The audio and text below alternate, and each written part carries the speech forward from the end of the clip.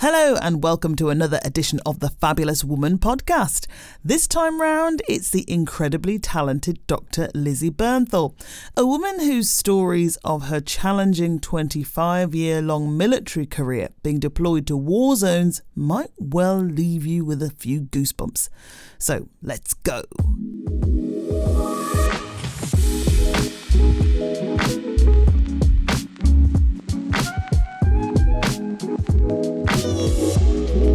Hello, you're back. Thank you.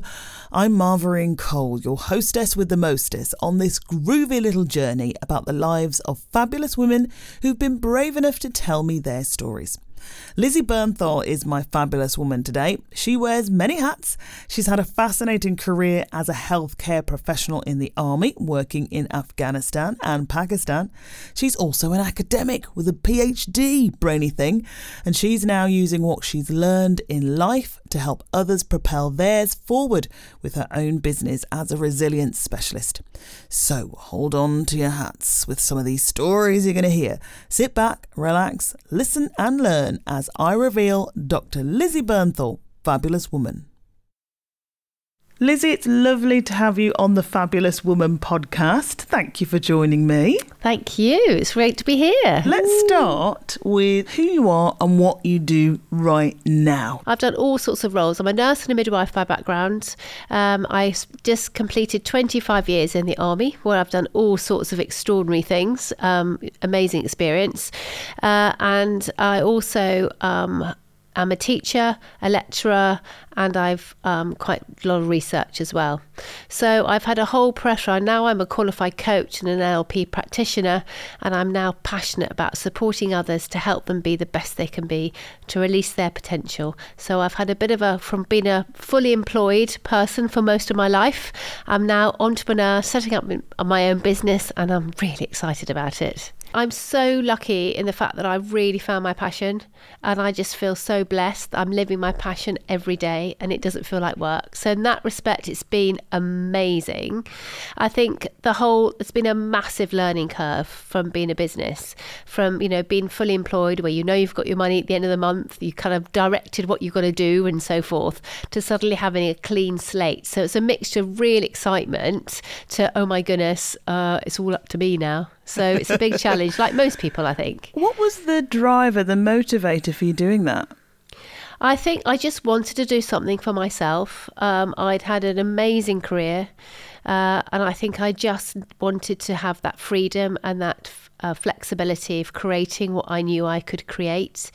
And actually, I've got two sides of it now. I'm also very passionate about supporting people with their nutrition and rebalancing their health and what they put on their body and in their body, which is sort of another part of the business, all to do with making people realise they can be the best they can be.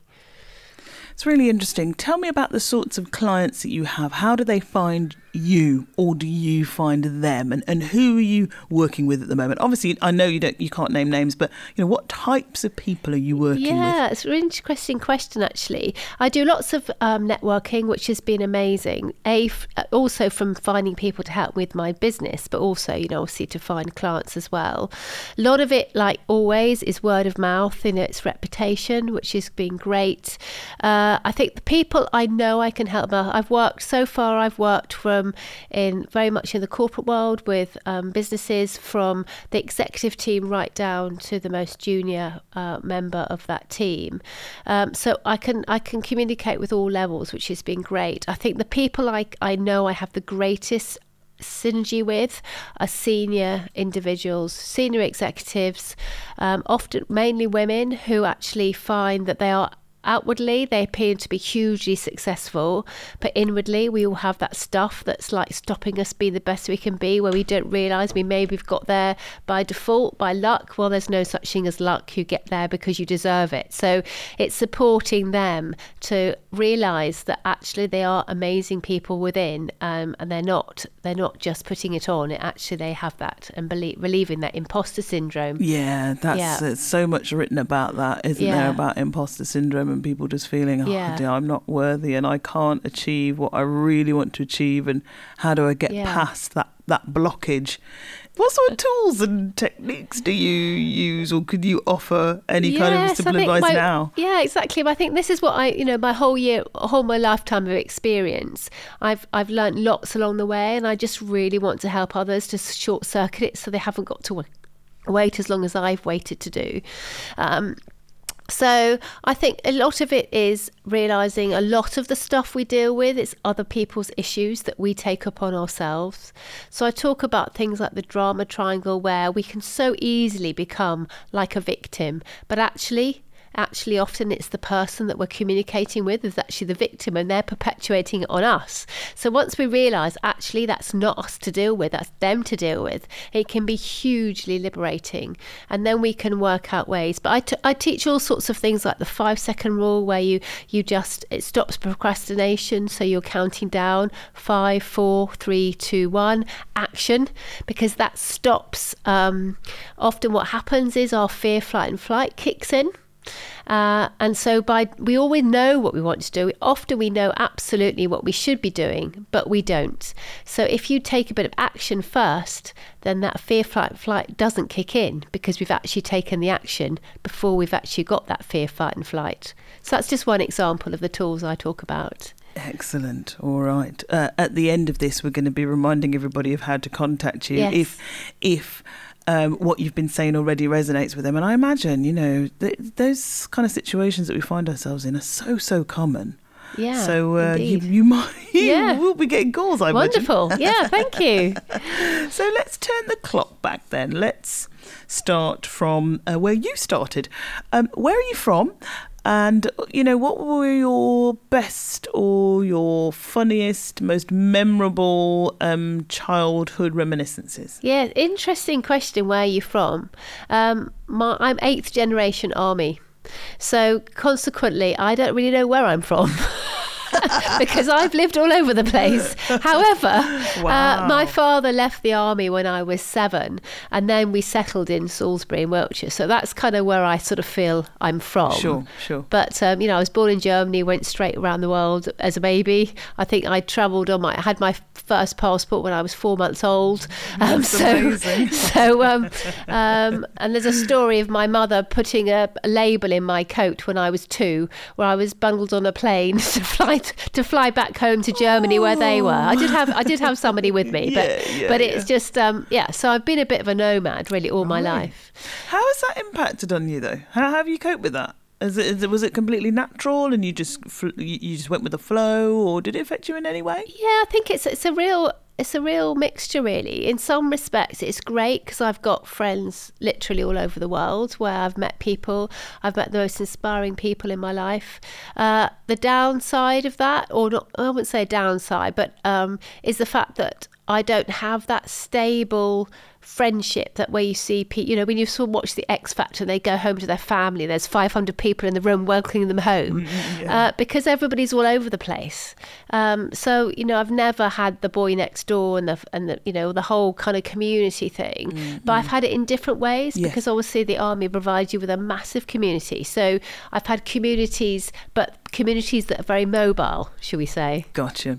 Yeah. And so you being 8th generation army, then it was almost a given that you were going to go into the army. Was it expected of you, or did you just see that your father was in the army and the generations of the heritage was there, and you just thought, oh yeah, it's what I want to do? No, it's really interesting. I didn't actually join the army till I was 31.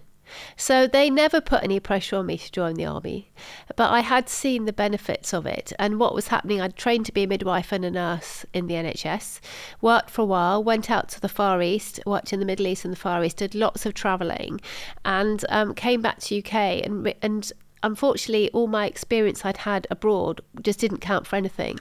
So therefore I thought, how can I develop my career while being in a same health environment? And that's where the army really kicked in. It was amazing because you can progress your career while you're around abroad, because I love being abroad, so it just made sense. Goodness me. So okay, let's turn it back. Nurse and a midwife. I mean, what was life like in those years that you were in that career? Where were you working then? Yeah, this was an incredible eye opener for me. I did my training in Oxford and I moved up to London, and then I was a community midwife in Southwark, and I saw a whole different side of life I'd not seen before. Really challenging circumstances for some of my ladies. Really a real privilege to be part of that and to support them.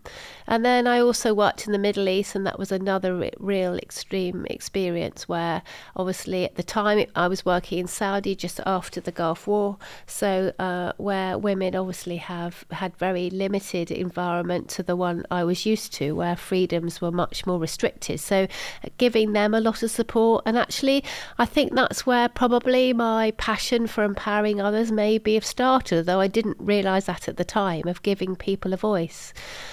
And did you have kind of learning experiences from working in those environments? You talk about Southwark and the mothers there who had challenges in just living and kind of getting by, right? And then ensuring that, they gave birth to healthy babies. And the experience of Saudi. What did you learn from those environments, do you think? I think I learned so much that we are responsibility for our future, but sometimes it takes a lot more challenge to overcome it. I think culture, again, I've always been fascinated by culture, and I think that really, I think, hit me home as a single woman at the time in Saudi, and the difference between a single woman and a single man in Saudi was really stark. Even though I was, as an expat, we were covered in black from head to toe. The guys could just walk around in their white t-shirts and shorts, and it just gave me real insight of how different cultures are, really. What was that like then to handle at that time? I think there was a real it's a sort of like a real balance between acceptance that actually wherever you go in the world, of course you respect the culture you're in, and it's their culture, it's work for them, and we need to respect that, to actually kind of demonstrating there is a different way. So it's a real fine balance between, and I did a lot of support with the women, and actually ironically it went full circle, because one of my last jobs in the army was I was head of global head of nursing for a military organisation, and I was working with female nurses in Muslim countries.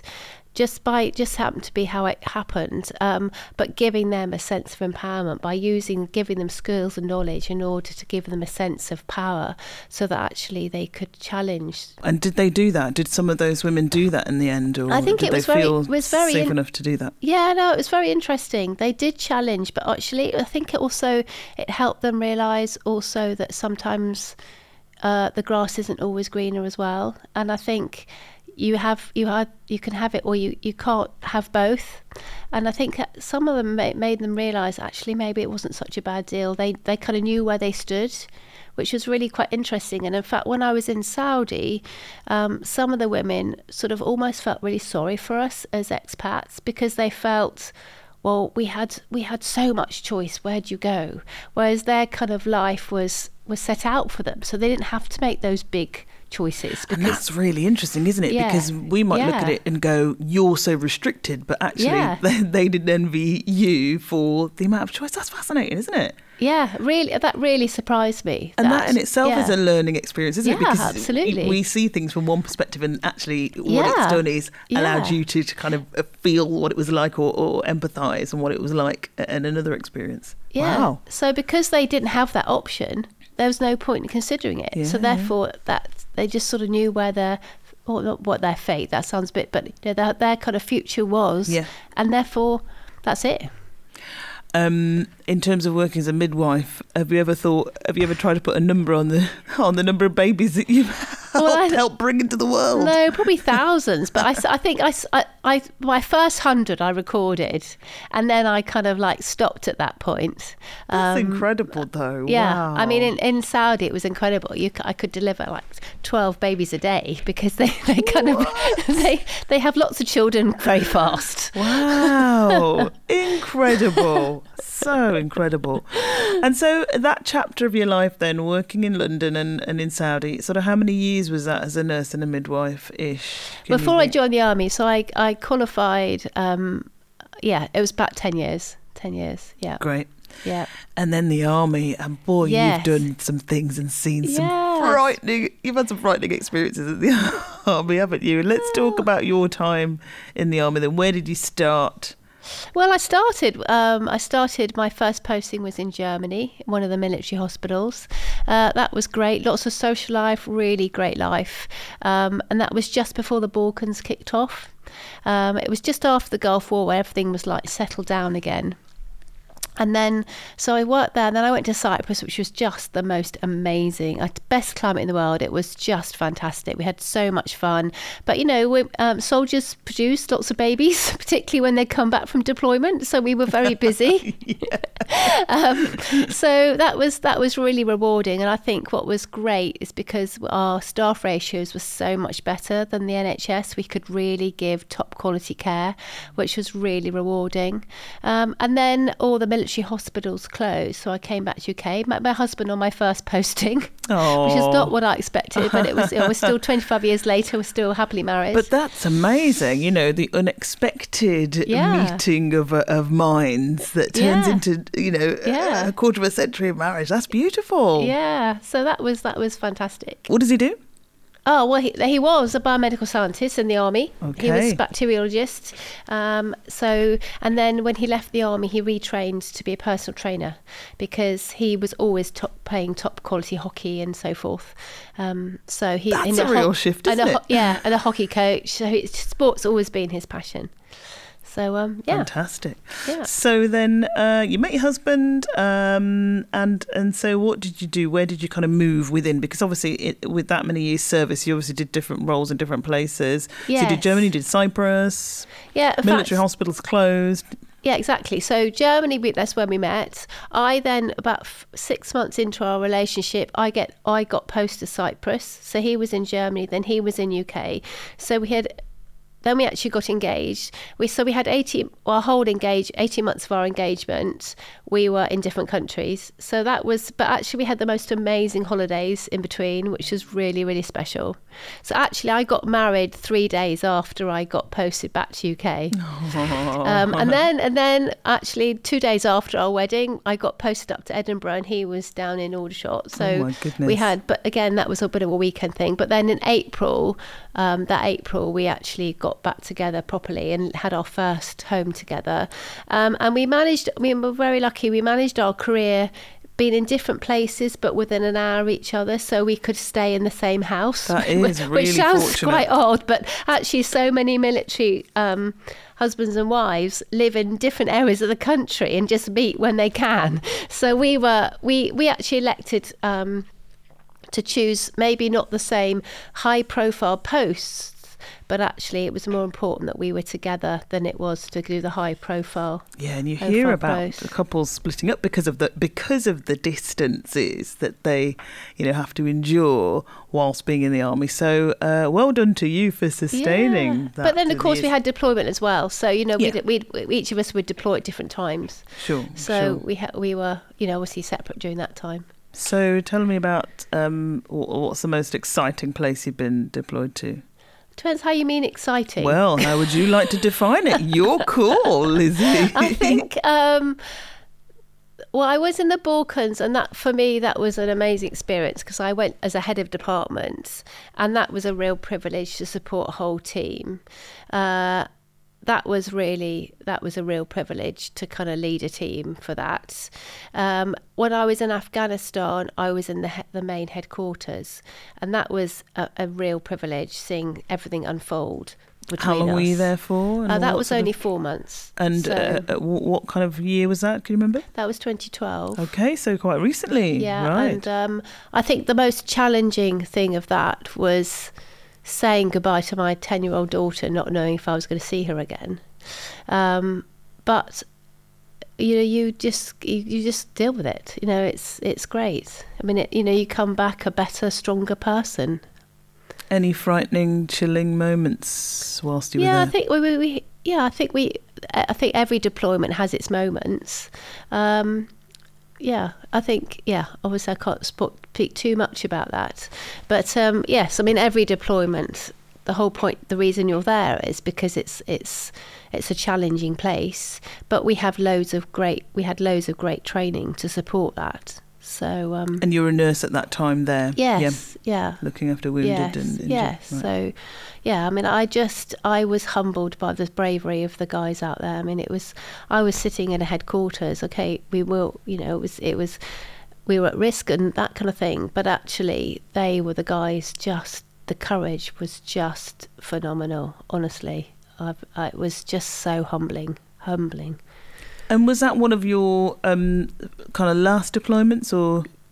Yes. Well, I also had when I was supporting the nurses in the Muslim countries, but that was a sort of a different sort of employment. Gotcha. Any other army stories you want to share? I think what was really, for my PhD, I explored the impact of military life on the families left behind, because I'd actually experienced all sides of it. So I'd been left behind with my 2-year-old daughter when my husband deployed, and I'd actually deployed leaving my husband with my daughter. So I'd sort of seen the whole gambit, and I think that's where I started realising, looking back, why I was so passionate about supporting military families and getting their stories heard was to give them a voice. And clearly, just after I finished my PhD, Gareth Malone did his amazing with the Military Wives Choir, which really did literally give them a voice. Oh, yeah, of course. And then I got involved with the Department of Health to really support military families so that actually weren't disadvantaged by the constant relocation. Oh, terrific. Yes. So what was that, a one-off special project, or is that ongoing? No, I think it's the Armed Forces Covenant, which is a covenant which businesses have upheld, so that actually, for example, if you move all the time, you might get to the bottom of the dentist waiting list or whatever. So it's to stop, so they're not disadvantaged just through relocation, really. Superb. Yeah. And in the course of your research, because obviously PhD study is long and in depth, how many families did you speak to, in terms of finding out what their experiences were like? I did qualitative research. I was looking great depth rather than quantitative, where you're looking more numbers. So I had 30 participants. That's still a lot, right? Yeah, amazing. So, but really, again, amazingly, real privilege to hear their stories. And what sort of conclusions did you draw from that? Well, I think that for my study, what was really interesting was I was exploring the impact of deployment. But what happened was, when their children were sick, and this has all been published, but when their children were sick, when their husband was around, and I won't tell you husband because generally that's what it was. It's not that, it's just that's generally how it works in the army. Husband and wife, they tend to be married. They would, if their child was sick, they would call healthcare or go to the out-of-hours service or whatever as the very last resort. As soon as their husband was away, it was their first port of call. And so actually it really changed their decision making dramatically when their husband was there. The interesting impact of that is that if you're you could get whole groups like 400 families suddenly finding themselves single parents during that deployment, which of course potentially could have a massive impact on the local health service that's providing them, when suddenly you've got parents that are suddenly ringing them that normally they wouldn't. So it had quite severe implications. So it was really interesting. And I think also it was the first time anybody had actually explored the reality of, from their perspective, of what it's like being single for that length of time without any contact with your spouse. That's really interesting. In that sense, your work is pioneering, and it almost feels like, why hadn't anybody done that before? When it feels kind of obvious, isn't it? Yeah, I think that that's much better even in the last 5-10 years. But there was always much more focus on quantitative research, looking at numbers opposed to the qualitative, the real experience. Yeah, and ultimately, experience is what helps us understand to then try and formulate some solutions. Exactly. Yeah? I certainly don't do numbers. No, me neither. Exactly. Don't do numbers. I'm not interested in numbers at all. No. And I suppose, I was kind of digging deeper about your PhD because I'm considering, my own proposal. So that aside, well, I can out of this interview, we can certainly have a chat with that. Yes, we'll geek out on PhDs afterwards. So thank you for that. It's fascinating, really good work. And so it's published, so we can find that online if we search for you. And if you look under my name. Yes. It'll come up. Yeah. Brilliant. Yeah. And so you've worked in many challenging arenas then, but away from kind of work, in terms of other areas of your personal life, any other challenges that you faced that you can kind of speak to around how you then overcame those? Yeah, I think I had, interestingly, when I was a child, I was very overweight, and I was sort of bullied, although I didn't think I was really bullied, but I look back on it now. And I think actually I became a bit of a victim, and I totally accept that now. And so throughout my military career, there were times, well, not my military career, but throughout my whole career, there were times where I seemed to sort of come up against individuals that didn't make me feel great. But actually, I'm so glad all that happened, because now I realise no wonder I was completely pathetic and a victim. And now I can really support others, and just literally by talking about things like the tool I teach is the drama triangle, which is where we all take on roles of parent, adult, child. And often if you feel you're persecuted, it's actually that person that's persecuting you is because they've got their own issues, and actually they're the victim. Yeah, and often that's really hard to, you can't even decipher that or figure that out when you're young, right? We see that when we're older. We can actually see in the other person, it's you that's deficient. But it's great to be able to help others see that's where the problem lies, right? So often you find that even the individuals, I mean, I wasn't aware of it as an adult. It wasn't until I learned about all this stuff when I did my coaching course that all these light bulb moments went off. I thought, oh my goodness. And it's the most liberating thing, because you realise, actually, that's them, it's not you. And that can really change people's lives when they realise, actually, you're great, you're fine, you're okay. Yeah, and often it's someone is either jealous, it's either intense jealousy, or they just see it as a bit of fun for them, and it's kind of then, well, really you should look at your own life instead of bullying others, or but when you're in others. It, you just think it's because you're the defected one. Totally. Yeah. So in that sense, then, what sort of? So you went through the bullying as a child. How old were you? Kind of primary school age? Yeah, it's kind of like 10, 11. I mean, looking back on it, it probably wasn't bullying. It was just, particularly girls can be quite vicious when they're young. And I think I'd been very protected as a child, and I think I just wasn't tough enough. And actually, it was really good I had it, because I don't regret any of it now. At the time, obviously, it doesn't feel great, but I think every experience we have, I totally believe in the philosophy that every challenge is a learning opportunity. So we can learn from everything, and that's all down to mindset. And that's what I support people to as well, is help them with a growth mindset that everything can be learned, opposed to a fixed mindset where you sort of get the why me sort of attitude. I believe in that too, actually. I really, really do.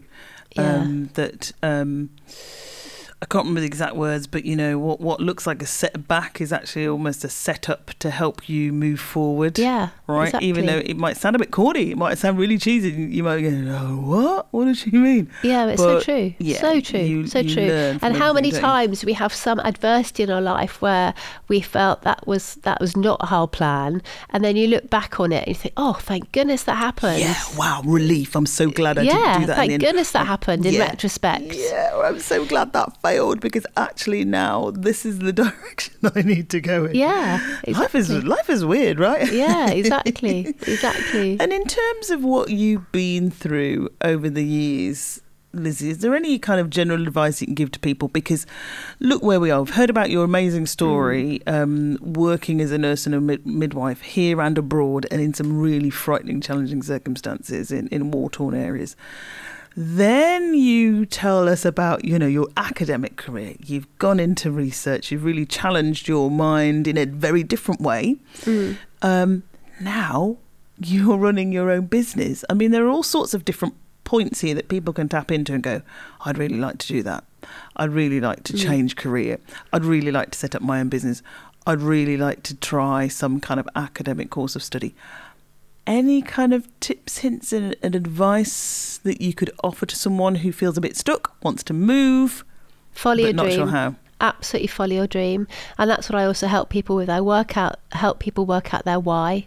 What do they want their legacy to be? And I think, when we're a child and we're 3 and 4 and we want to be a fairy or an astronaut, we have no problem saying what we want to be. I love it. But suddenly you go to school and it's, oh no, you're going to be a nurse, a solicitor, a doctor, what are you going to do? And we get not so much now. I think teenagers now have far more opportunity, and some will never ever have a job interview because they'll just set up their own business. But I think what my biggest tip to everybody is absolutely follow your dream, because if you're following your dream, you are your true self. It doesn't feel like work, as I'm discovering now. And I think, we all, I strongly believe everybody has a purpose.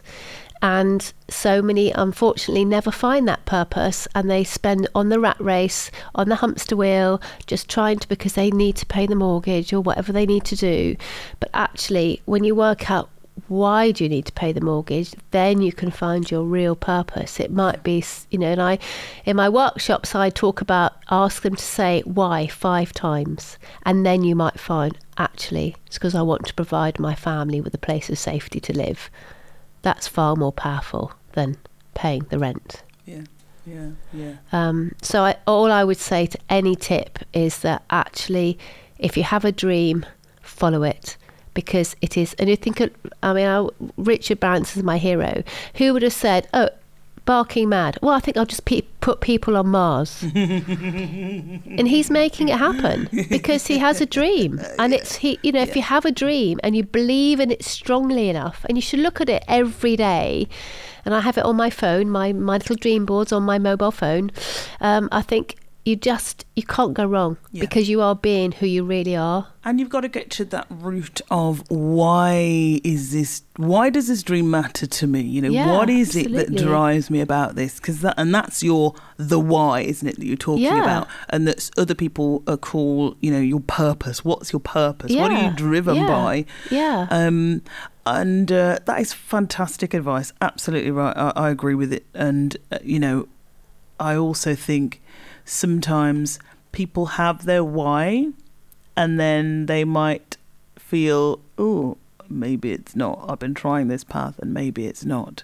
Don't worry, there probably is another why. You just got to keep digging. Well, as long as it's the correct why. Often you originally think your why is your why, and then you realise actually it's not your why at all. Yeah. There's a far deeper why that you're just exploring. And you got to step into that, haven't you? Absolutely. Stay brave and kind of move to try and get to that deeper why. Without a doubt. And I think, sometimes it can be challenging in the fact that people might try and stop it, but often the people that try and stop it is because actually they haven't got their own. They haven't got their own, and actually they're trying to, not say bring you down to their level, that sounds really bad, but, it's amazing. But actually by having your own why, your own passion, you bring people along with you.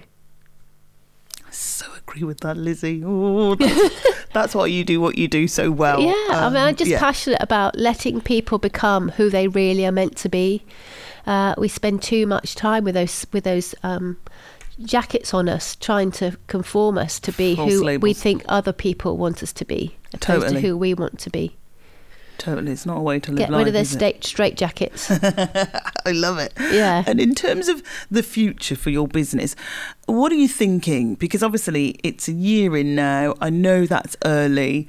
But have you got any thoughts you can share around kind of short, medium or long-term goals as to where you see the future for your business? Yeah. I was very lucky. I did lots of public speaking. I went around the world when I was in the army with conferences. I just want to spread the word, really. So my passion is to deliver far more workshops and inspirational talks at conferences around the world to spread the words. But I have published a bit, but I really want to write my own book, which will be a toolbox for well-being. So I've got a massive amount to do. I just hope I've got a long time to do it because I've got so much I want to achieve. I just feel I'm just getting started. Wow, Lizzie's energy is amazing. I was literally bouncing off the walls the whole time we sat together for this one.